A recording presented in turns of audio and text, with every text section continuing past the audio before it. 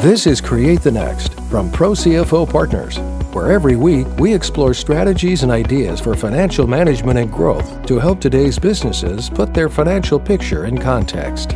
Welcome back to Create the Next. I am Chris Bentliff, and I'm joined today by Baker Kearney, and he is the owner of GES AGM, which is sophisticated carbon and graphite solutions. But I really, Baker, want you to kind of walk us through that. We were just talking a minute ago, and you said, well, actually, we do this and this and that. So it's nice to meet you. Tell us a little bit about your company and about what it does, what makes it special, and who you do it for. So we're a family company. My grandfather started the company in 1958, primarily as a trader, trading Japanese graphite electrodes into the foundry and steel industry. My father took over the company in 1985, continuing as a graphite merchant, selling graphite electrodes and also specialty graphite to machine shops, steel mills, foundries, etc. In 2010, I started GES Brazil in Sao Paulo, doing the same thing, trading graphite electrodes and specialty graphite, and basically the similar business model. Nevertheless, it didn't really work very well. We kind of hit a wall. It was a lot of struggle, but we changed the business model. We ended up building a machine shop from ground up in Diadema, in the slums of outside of Sao Paulo, and started machining. So we started adding value in Brazil, and eventually we got out of our funk and started doing pretty well. In beginning of 2016, to make a very long story short, my brother and I took over the whole company, and we bought a facility in Cleveland, Ohio, for machining. So we tried to keep going down the chain of machining graphite. So we sourced a lot of material in machine shops. Now we're sourcing material for all our own machine shops. One thing about machine shops is once you machine graphite, that graphite produces powder, turnings, byproduct. So we created a powder facility to further add value to that powder across the street, actually, in Cleveland from our machining facility. So we have three main product lines. Our trading division does electrodes and specialty graphite for the foundry industry, steel mills, and machine shops. We have the machining industry. We have machine shops at 2 in Brazil, 2 in the US actually now. So we have a total of 4 machine shops machining graphite. Various applications we sell in aerospace, battery, aluminum, continuous casting, all types of applications. Anything with molten metal, graphite's being used in as molds, basically. The powder division sells in other markets. We sell in oil and gas. We sell in friction. We sell in lubricants, insulation. So the good thing about our business is it's sustainably diversified. And the main goal at the end of the day is to become sustainably profitable too. So once one market's down, another one picks you up because you're diversified across a lot of different places. So was that strategic for you as you started to kind of go international and then you started building machine shop? Was it like, and then started doing things with the powder? Were you thinking, look, we've got opportunities to do more here? Or did it just sort of organically happen that way? It kind of organically happened in a way, but it also was strategic on another instance, because going forward right now, our biggest business model is enhancing our machining capabilities, because that creates more byproduct, which therefore creates more powder, cheap powder, and we can add value to that powder by milling it to submicron particle sizes. So, and you get a lot more value when you can produce that versus selling just your byproduct at a machine shop. So, our business model really flows all the way down to the powder for the most part. So, and it'll continue to grow that way too. What a great example of innovation and of seeing opportunities with what's already in front of you. I'm almost thinking about sawmills and how they're starting to now use sawdust as insulation, something that used to be a waste or just a byproduct. Well, how can we do something with it? I think that's very interesting. And I'm sure that the applications as technologies and as use cases are getting more and more sophisticated, as you're talking about going down to the micro level of things, are only expanding. Like the opportunities to do more and more, you're only seeing more and more possibilities. Is that true? No, absolutely. I mean, I think as the world becomes greener too, and we're moving towards more greener possibilities of producing materials, you're going to see a lot more of that. You're going to see wood chip waste, for example, be processed into carbon. And then that gas will go back into producing power versus using more petroleum type products. Even in our instance, we're trying to utilize as much waste as possible. I mean, we have loads of scrap that we buy from all the steel mills and foundries that we then reprocess into new parts. We crush for powder. We use all the byproduct here. So we try to utilize all of the waste that we possibly can. Therefore, if you don't, then you've got to utilize newer material where our product is a petroleum coke-based product. So it doesn't get much dirtier than our product. So point out, it's cheap. If you're creating the waste already and you can use something rather than having to source it. When you went international, so when you kind of started in Brazil, was that your first move outside the U.S. or had you been, I don't know, doing international things previous to that? Well, I was in MBA school when I started the company in Brazil. I was 25 years old, so I was fairly young and fairly stupid. So, it was my first company I started was in Brazil. All I knew was Brazil at the beginning, and Brazil is a very, very difficult environment. I mean, if you asked me today at 36 if I would do that again, I would say absolutely not. Wow. It was a big time struggle. I mean, it was hard enough to start up a company in the US, yet a foreign country like Brazil, where you have so many different types of taxes, import duties, you have import licenses, all sort of things that you have to deal with, among others, where, you have safety issues too. So that was my first international plunge. The company was mine. My company in Brazil merged with my father's in 2015. So I was alone for 5 years. The Brazilian facility is actually pretty big. We have about 45 employees in Brazil today. Interesting. Has that, besides doing so much innovation with product and finding new opportunities and then splintering into sort of new business initiatives, now you're also international. Now you've got something to do in Germany and something in Brazil. You've got employees. You've got all the aspects and dynamics and sometimes challenges of international. How has that shaped? I love this idea where, look, if I could go back and do it, I wouldn't.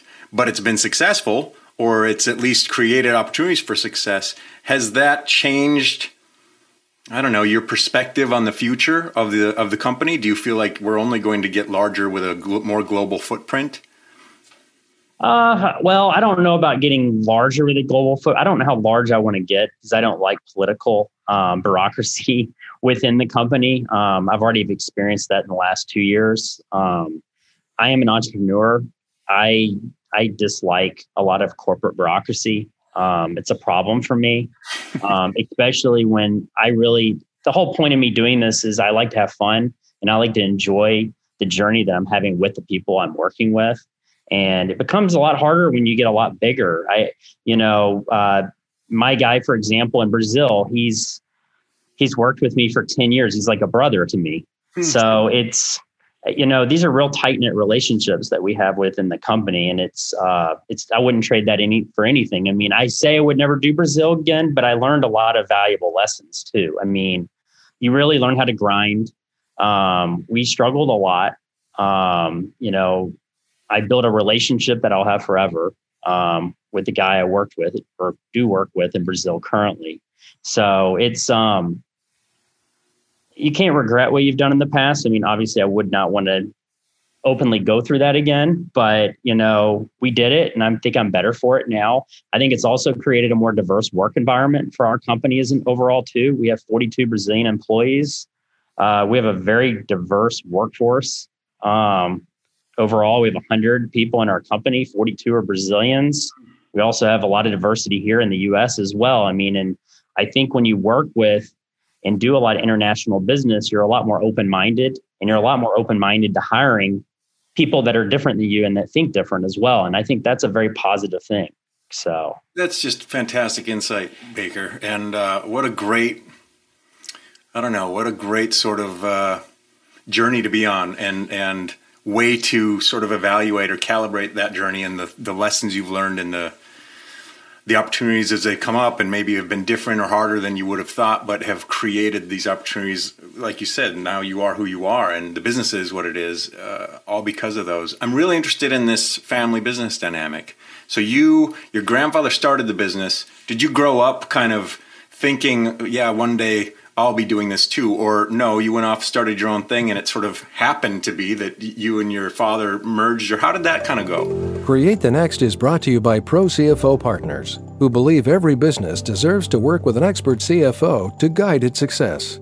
Pro CFO Partners are expert financial officers networked across industries, verticals, specializations, and situations. Fulfilling the role of a part-time CFO with all-time commitment, Pro CFO Partners utilizes the innovative and exclusive FGC Financial Flywheel as a framework that creates momentum to drive your financial functions for sustainable success. Visit ProCFOPartners.com to explore how we can implement a systematic and scalable financial system to help you achieve your goal. ProCFOPartners.com. So my grandfather was a separate trading company, so I would not say he is totally merged within us. My father started his own company in 1985. Okay. Makes a really good story to talk about how he started in 1958 and family was happily ever after that. But, with family businesses, that's never true. Or almost never true. If you do have a family business and it is perfect, then I'm really happy for you, because I don't know how that's possible. But I never wanted to work in the family business, to be honest. It was not something I wanted to do. My father always wanted me to work in the family business.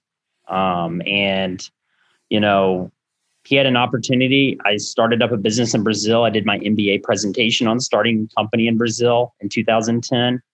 He offered to fund it as my own separate company. He always told me I was obsessed with having my own company, but he also wanted me working with him. So in 2010, I had my separate company. I struggled. Economically, it was tough in 2015, 2016.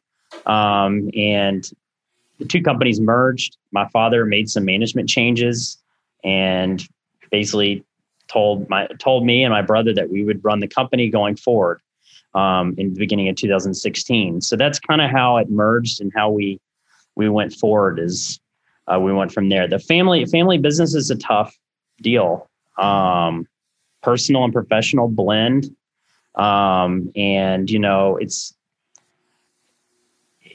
It's not my preferred way of working. I'll be honest. It's tough. There's a lot of intermixing, but at the end of the day, I'm in a family business and I have to do what I got to do. But what's interesting to me about that is, there's some leaders of a family business who sort of were the heir to the throne, and you went off and did your own thing, studied your own thing, had no interest in doing this thing, but it just organically sort of created this opportunity. And now it seems like, as you were describing to me earlier, I do a little bit of this, a little bit of that. Do you feel like you're doing what you love to do? Do you feel like you're energized by the different things that you like to do, or are you still finding your footing with some of that? You have different stages. This turnaround here in Cleveland's been very, very difficult for me. I would much rather do startups than turnarounds. I'm not a good culture guy. I'm very good as a startup leader, entrepreneur that builds processes, picks his own people from the ground up and build from there. Turning around a culture with a culture of people that are from a corporate environment has not been great. Today, I'm more energized than I was a year ago. I'm doing more of the stuff that I want to be doing. People tell me I'm getting into the details too much, but I don't know if I can really help that in some ways. But today, I'm pretty energized. It goes year to year. Things change so dramatically. Things happen. People come and go. Sometimes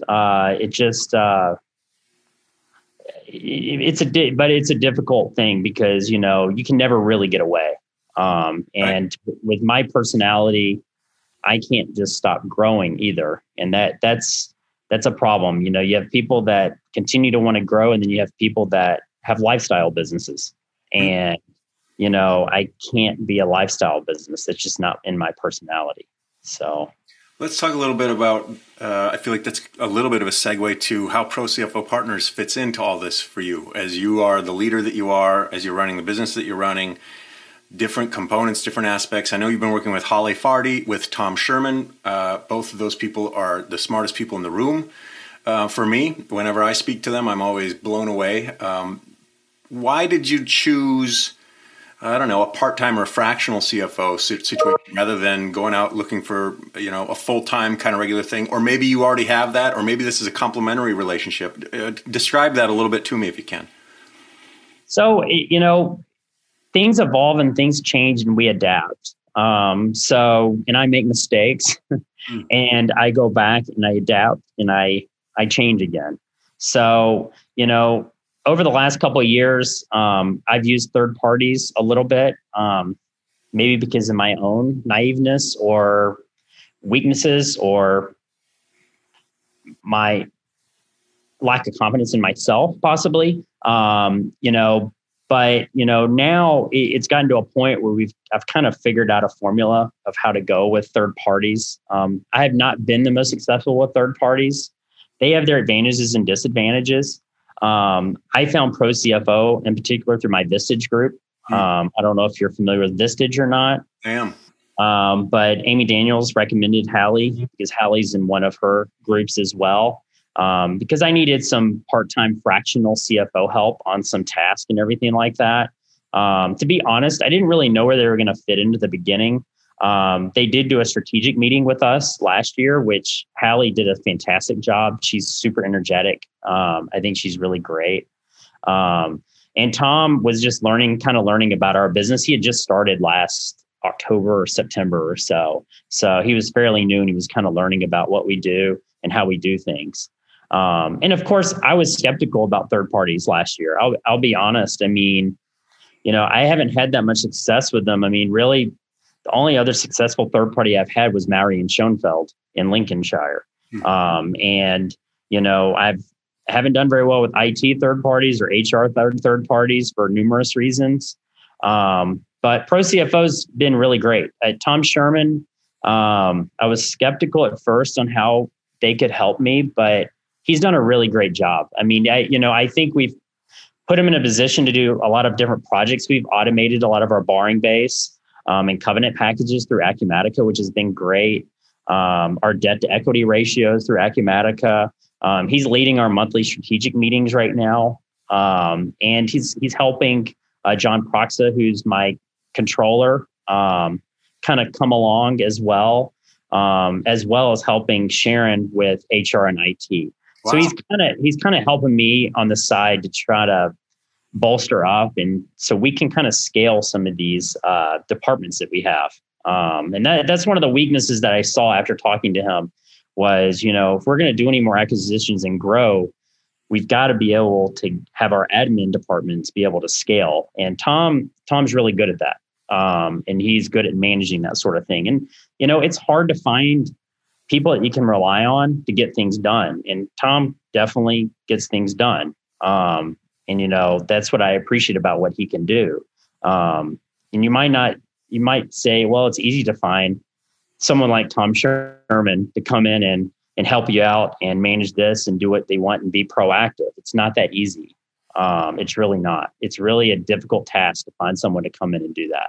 I'm so glad that it's worked out for you. Has it freed up, I don't know, either some of your mental space so that you can focus on some of the other things, or has it introduced new ideas, new strategic ideas where you're thinking, oh, we're going to do this differently than I would have thought because we're learning or thinking about or creating new initiatives around these things that Tom is sort of helping us figure out? No, both. I mean, he's helped with new ideas. We're very open-minded here, so we like new ideas. We've automated our HR department quite a bit on the onboarding process, and Tom introduced software to do that, which was very beneficial.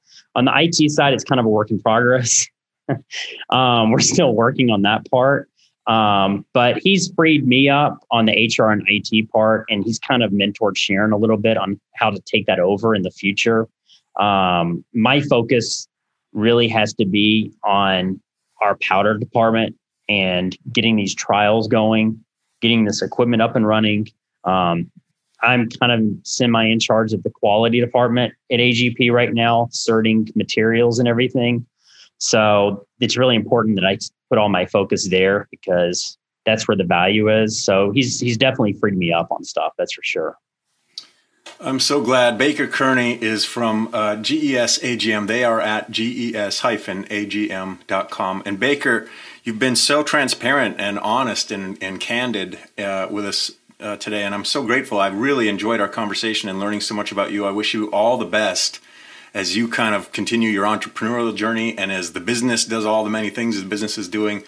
I think it's in good hands, and I hope you and your brother continue to have a pretty exciting and educational journey. Yeah, thank you so much for the time. I appreciate it. Thanks, Baker. Hey, bye-bye.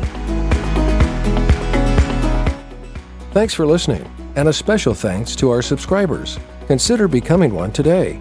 Visit ProCFOPartners.com and learn how we can help you build a framework for financial management and growth.